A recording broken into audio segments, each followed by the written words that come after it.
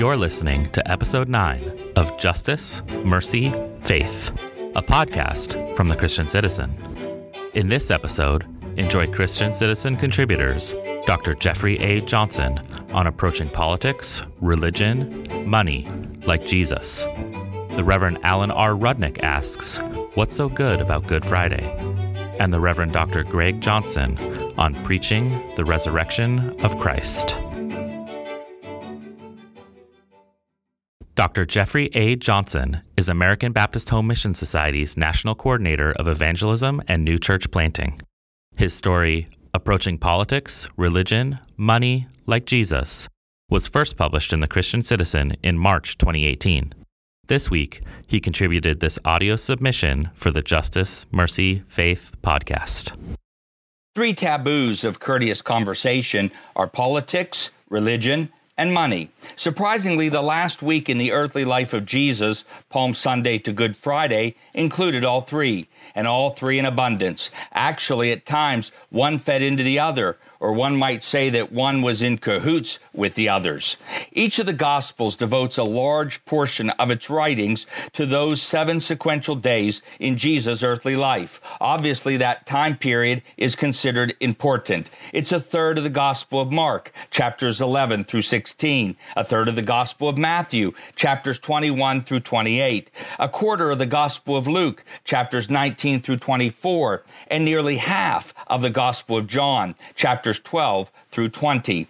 During that week were examples of political domination, religious illegitimacy, and societal exploitation in which the few controlled so much, and sadly, so many. Jesus confronted each several times. No less is this true than Thursday evening to Friday morning, when Jesus was shuffled from the residences of Pilate, Caiaphas the high priest, and Herod the provincial king.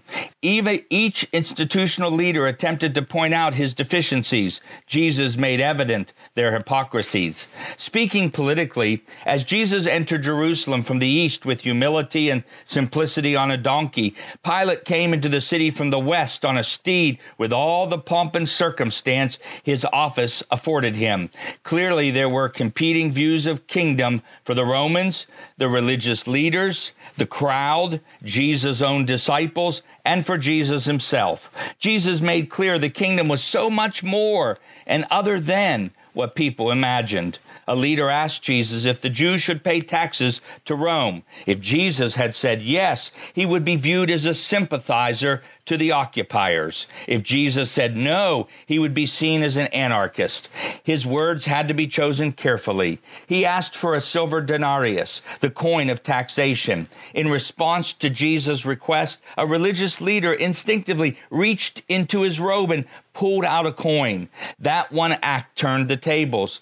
For you see, no graven images of real persons, mythological deities, nor even animals were permitted within the confines of the temple complex where this dialogue occurred. Jesus asked, whose image is on the coin? People standing around realized what had just happened. Here was an individual trying to incriminate Jesus, but instead incriminated himself by carrying into the temple a coin that depicted the emperor, who was seen as a god. Jesus stated that the government is to be respected, but not revered, and its leaders definitely not worshipped. Speaking religiously, according to temporal rules and regulations, a sacrifice that was brought to the city had to be examined over the course of 5 days to ensure it had neither fault nor flaw. Exodus 12:5. During this week, Jesus was tested by the religious leaders on a handful of different matters at a handful of different times, examining, if you will, the lamb to ensure perfection without blemish, as mentioned in 1 Peter 1:19. Jesus pointed out that religious leaders had the right beliefs, but sadly, they didn't play out in righteous actions. They had a solid orthodoxy, but a hollow orthopraxy. They said one thing but did another. we aren't to follow their examples. The money changers exchanged unacceptable coinage at payday loan rates, one of the reasons Jesus chased them out of the temple a second time. The sacrifice sellers marketed animals bearing the system's exclusive stamp of approval, causing exorbitant prices. These individuals took advantage of other individuals who needed to fulfill religious obligations, but now had to do so at marked up percentages. People who were already in debt to sin now were indebted by the system. Jesus' crucifixion was the culmination of a week's worth of examples of the corruptness of individuals and institutions. Systems are broken because the people that lead them are broken. It is the reason that Jesus said, "This is my body, broken for you," broken for yourselves and for your systems. Jesus' ultimate and substitutionary sacrifice was to redeem both. Neither could do so on their own. Speaking socioeconomically, Jesus valued the widow, that society viewed as a throwaway. Systems are judged by the care they give of the marginalized. The widow gave sacrificially. Jesus acknowledged the worth of her gift, but more importantly, affirmed the worth of her humanity. Here we are 2,000 years later, continuing to reference her. Now that's worth something. Another woman anointed Jesus in the house of a healed leper. Her character was not questioned, but her conduct was. Someone asked the reason, that the expensive oil was not sold and the proceeds given to the poor. Maybe instead of giving a check to the poor, we would do better to check in with the poor. Instead of doing ministry to the poor, we should do ministry with the poor, as they have something to contribute as well. Just like Jesus did, we should speak into the hypocrisies and injustices of each system. People see them, we should name them. A widow is living in poverty, in the shadow of the gilded temple. How can we justify 1 out of 10 people, half of whom are children, are living in poverty in the most prosperous nation in the world? A woman is seen as a fanatic for Jesus. In a country that calls itself Christian, the only nation on this planet that does so, why are we the third largest unchurched, non-professing Christian nation in the world? A Palm Sunday crowd shouts for a new reality, different from the past. Why, in a country that claims freedom for all, are voices silenced? They are made out to be the enemy. They are vilified. They are crucified. Just as Jesus addressed hypocrisies and injustices in only 1 week, we should do so now continually. Actually, how else do you think he speaks to such matters today, except through us?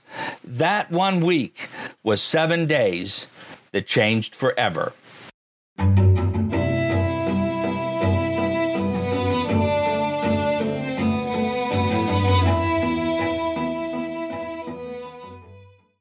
The Reverend Alan Rudnick is an American Baptist minister, author, and THD student at LaSalle University of Philadelphia. He is a former member of the Board of Directors for the American Baptist Home Mission Societies, Board of General Ministries, and Mission Council of the Cooperative Baptist Fellowship. He joins this week's podcast to ask, what's so good about Good Friday? Good Friday? How about Bad Friday? Black Friday? Or Depressing Friday? If this is the day in which we remember Jesus' suffering, bleeding, and dying on the cross, what is so good about it? For many Christians, the movie The Passion of the Christ changed the way we think about Christ's suffering. The graphic and bloody movie was a stirring portrayal of Jesus' last hours. For some, Good Friday induces feelings of guilt, depression, and even remorse. Christians on this day truly feel a sense of sadness. On this day of sadness, we wonder, where did we even get the term Good Friday from? There's no clear answer. Some sources reference a German phrase, Gottes Freitag, which means God's Friday. In Anglo languages, the word good and God have been mixed together for the English-speaking world over hundreds of years. For instance, the surname Goodspeed derives from Godspeed, which comes from the expression Godspeed, be with you. The expression goodbye came from the phrase, God be with ye, or you. Despite the origins of the phrases, we don't really feel good on Good Friday. Are we meant to feel guilty and depressed on Good Friday? We don't feel good about Christ's suffering. Are we meant to feel the pressure to be grateful for Jesus' torment? Many years ago, I was preparing a Good Friday service sermon, and I wrestled with these questions until I came across the words of the director of the Calvin Institute of Christian Worship at Calvin College, John Wivlet. He encourages us to be in touch with this self-awareness and wrestling with this darkness of the day, but sometimes leads down another path of Good Friday. He writes, quote, "Contrary to rumor, the Church's observance of Good Friday, which is often accompanied by a decrescendo of light, is not primarily designed to induce a crescendo of guilt. You and I may have a lot to deal with, and dealing with it may be a very redemptive thing. But make no mistake, we gather on Good Friday not to wallow in guilt, but to announce that sin and guilt have been atoned for, conquered, healed, addressed, dealt with once and for all, in heaven and on earth through the blood of the cross. The story is filled with sorrow and shame and agony, indispensably so. But this is no funeral for Jesus. We know how the story turns out." End quote. Being in touch with our emotions and having the self-awareness is the work of the disciple of Jesus. Many individuals in the days leading up to and including the hours of the Passion of Jesus are fraught with dealing with their Kubler-Ross stages of grief. Judas experienced denial, saying, "Surely not I, Lord," in Matthew 26, verse 25. Peter struck a servant's ear with a knife at the arrest of Jesus in John chapter 18, verse 10. This was anger. Jesus himself perhaps bordered on bargaining, saying, "Father, take this cup away from me." Mary Magdalene no doubt felt depression with the words, "Tell me where you have taken my Lord," in John chapter 20. And the final stage of grief, acceptance by Jesus, when he said, "Not my will, but yours, Father." In every situation, each individual experienced the work of God's redemption in different ways in the days of Jesus. Some struggled with the reality, others denied their responsibility, and others sought deep sadness. Their experience is our experience. We must embrace these emotional contexts as our own. I've preached many sermons to congregations that we are an Easter people in a Good Friday world. Sit with that for a moment. As an Easter people, we are called into a world full of inequity and prejudice. As an Easter people, we are called into a world of bitterness and pain. As an Easter people, we are called into a world of retribution. Sitting at that moment is the worshipful work of Good Friday. We are not meant to embrace overwhelming guilt on Good Friday, but we are invited to dive into and embrace the transformative power of Jesus on the cross. We read in John chapter 3, verse 17, "For God did not send his Son into the world to condemn the world, but to save the world through him." On Good Friday, we do not stand in condemnation, but accept salvation for what God has done for us. God did not want to doom us, but instead free us into an abundant life that Jesus promised in John chapter 10, verse 10. On Good Friday, do not be compelled to drown in guilt or remorse, but to declare our solidarity with Jesus. We proclaim our solidarity in Jesus' powerful act of loving and selfless work of freedom from sin. May you, on Good Friday, commune with God and embrace our emotive response for Jesus' sacrifice, but also claim indemnity as sons and daughters of God in the cross.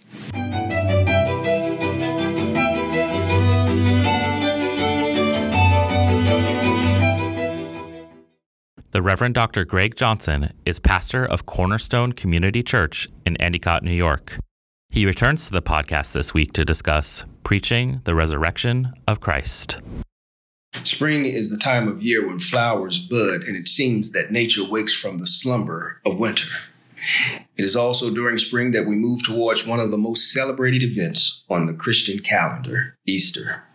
Spring represents the resurrection of nature coming back to life after a dormant winter. As Easter season dawns, there also emerges the task of preparing a message that is relevant and fresh. This task is filled with expectation as well as tension. The task of proclaiming the resurrection of Christ, however, becomes immensely important, especially when viewing the ills of the world today. Here lies the tension in preaching the resurrection of Christ.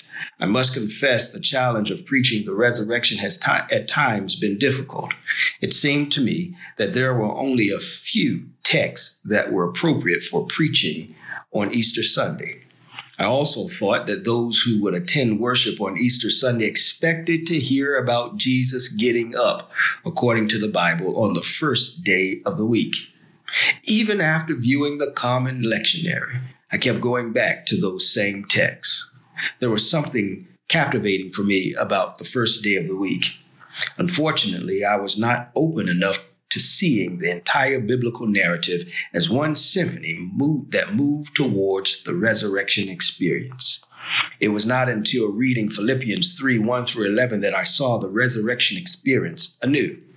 It was what the Pauline writer shared in verse 10 that rocked my world and changed my perspective, giving me a new hermeneutic of the resurrection.